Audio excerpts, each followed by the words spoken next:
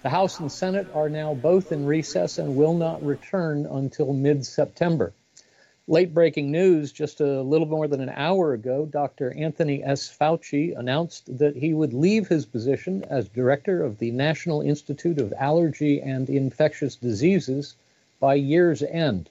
Conservatives everywhere responded, "Why the delay?" Now, in a related bit of news, last Wednesday, CDC Chief Dr. Rochelle P. Walensky, in a video distributed to the 11,000 employees of the Centers for Disease Control and Prevention, delivered what the New York Times called, quote, a sweeping rebuke of her agency's handling of the coronavirus pandemic, saying it had failed to respond quickly enough and needed to be overhauled, end quote.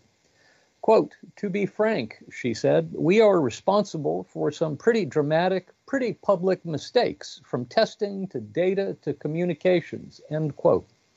Walensky said she would reorganize the CDC to act more swiftly in the face of public health threats. The changes will be focused on sharing data more quickly and making CDC public health guidance easier for people to understand. For what it's worth, the CDC is also creating an equity office to ensure that the CDC workforce properly reflects the U.S. population. That this announcement was made and emphasized at the same time as her acknowledgement of the CDC's numerous mistakes should tell us something about the significance she attaches to her mea culpa. Now to Wyoming. On Tuesday evening of last week, Wyoming Republican Congresswoman Liz Cheney was defeated in her quest for renomination. Her 37.4% loss to challenger Harriet Hageman is the second worst primary election defeat of an incumbent congressman in the last 60 years, trailing only former Republican Congressman Bob Inglis's 2010 primary runoff loss to challenger Trey Gowdy. Cheney did her best to turn lemons into lemonade, using her loss as a platform to launch an effort to deny former President Trump a second term in the White House, should he choose to run for renomination and re-election in 2024. Cheney launched a super PAC on the morning after her defeat and told NBC's Today Show that she was thinking about running for president in 2024. As someone who has studied presidential elections, let me share this with you. If she chooses to run for president, either in the Republican presidential primaries or in the general election as an independent candidate, she will only help President Trump win. In 2024, if Trump runs, there will be two kinds of votes and only two kinds of votes: pro-Trump votes and anti-Trump votes. She is not going to pull away votes from the pro-Trump side of the equation. Every minute of airtime she or her surrogates get will be a minute of airtime the Democratic nominee and his or her surrogates get. Every dollar she raises will be a dollar denied to the Democratic candidate for president or his or her allied political action committees.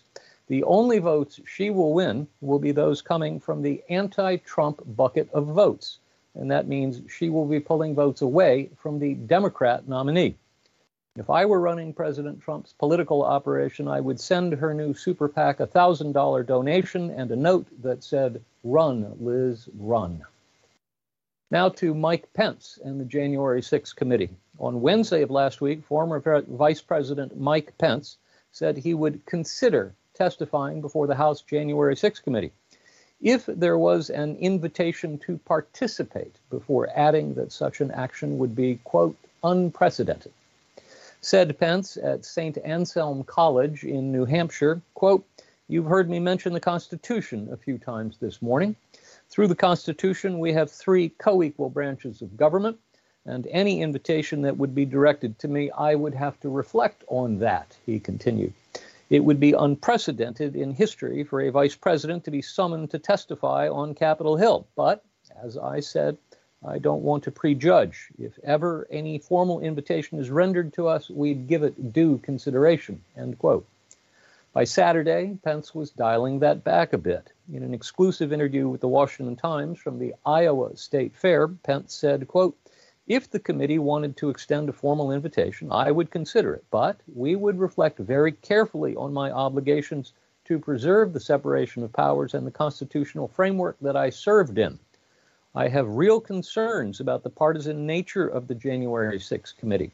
By essentially rendering this as a partisan committee that's operating on a very partisan basis and at times leaking information and leaking testimony, I think in many respects it has squandered an opportunity to really thoughtfully examine what took place that day and where the failings were, end quote. And to those of you who were paying close attention, yes, I said Mike Pence was in New Hampshire on Wednesday and in Iowa on Saturday. And yes, for 50 years now, those have been the traditional first two states in the Republican presidential nominating process. You might think Mike Pence was thinking about running for the Republican presidential nomination in 2024. I could not possibly comment. Now, more on the Iran nuclear deal. On Tuesday of last week, Iran's state-run news agency, IRNA, reported that Iran said it had submitted a written response to what the European Union lead negotiator had described as a final offer to restore the 2015 Iran nuclear deal, officially referred to as the Joint Comprehensive Plan of Action. The news agency did not report on the contents of the response, but suggested that Iran was still not agreeing to the final offer, despite warnings that there would be no further negotiations. Quote, "The differences are on three issues in which the United States has expressed its verbal flexibility in two cases, but it should be included in the text," said the IRNA report. "The third issue is related to guaranteeing the continuation of the deal, which depends on the realism of the United States," end quote. By continuation of the deal, what the Iranians mean is they want to guarantee that a future U.S. president will not withdraw from the agreement as the last one did. The Biden administration has been unwilling to provide such a guarantee on the grounds that it cannot predict what a future president might want to do. Of course, if President Biden were to submit the agreement to the Senate as a treaty and win a two-thirds vote for ratification, he might assuage at least some of the Iranians' concerns on that front. The U.S. does not have a history of withdrawing from treaties which the Senate has ratified. But both Biden and the Iranians know that that's not a possibility because he could never win Senate ratification of the proposed agreement. Recognizing that Biden cannot guarantee the U.S. would never withdraw from the agreement, Iran's negotiators want to include a provision in the agreement that says if the U.S. were to withdraw from the agreement at a future date, the U.S. would, quote, have to pay a price, end quote. On Sunday, President Biden spoke with European leaders about Iran's position. From his vacation home in Rehoboth Beach, Delaware, Biden spoke with German Chancellor Olaf Scholz, French President Emmanuel Macron, and UK Prime Minister Boris Johnson. Bottom line, we still don't have a renewed agreement, and Iran is still stalling. Stay tuned. Now, finally, to the FBI raid follow-up. Last week, Magistrate Judge Bruce Reinhart ordered the release of the search warrant he issued to allow the FBI to search former President Trump's residence at Mar-a-Lago. That search warrant reveals justification for a very broad search. It specifically says that property to be seized includes, quote, any physical documents with classification markings, along with containers/boxes, parenthesis, including any other contents, end parenthesis, in which such documents are located, along with any containers/boxes that are collectively stored or found together with the aforementioned documents and containers/boxes, end quote. That's fascinating. The judge authorized the seizure not just of the property that might be evidence of 3 specific crimes, but also the seizure of any other nearby boxes or containers if they were stored or found together. That's an indication the government may be hoping to find something else. Who knows? Maybe documents relating to the DOJ's ongoing January 6th investigation? Judge Reinhart also ordered the release of the inventory list showing what the FBI agents had taken from the premises, revealing that the FBI claimed to have taken 11 sets of classified documents. Trump's allies responded that President Trump declassified them before he left the White House. The law gives the president extraordinary powers to declassify intelligence on the spot.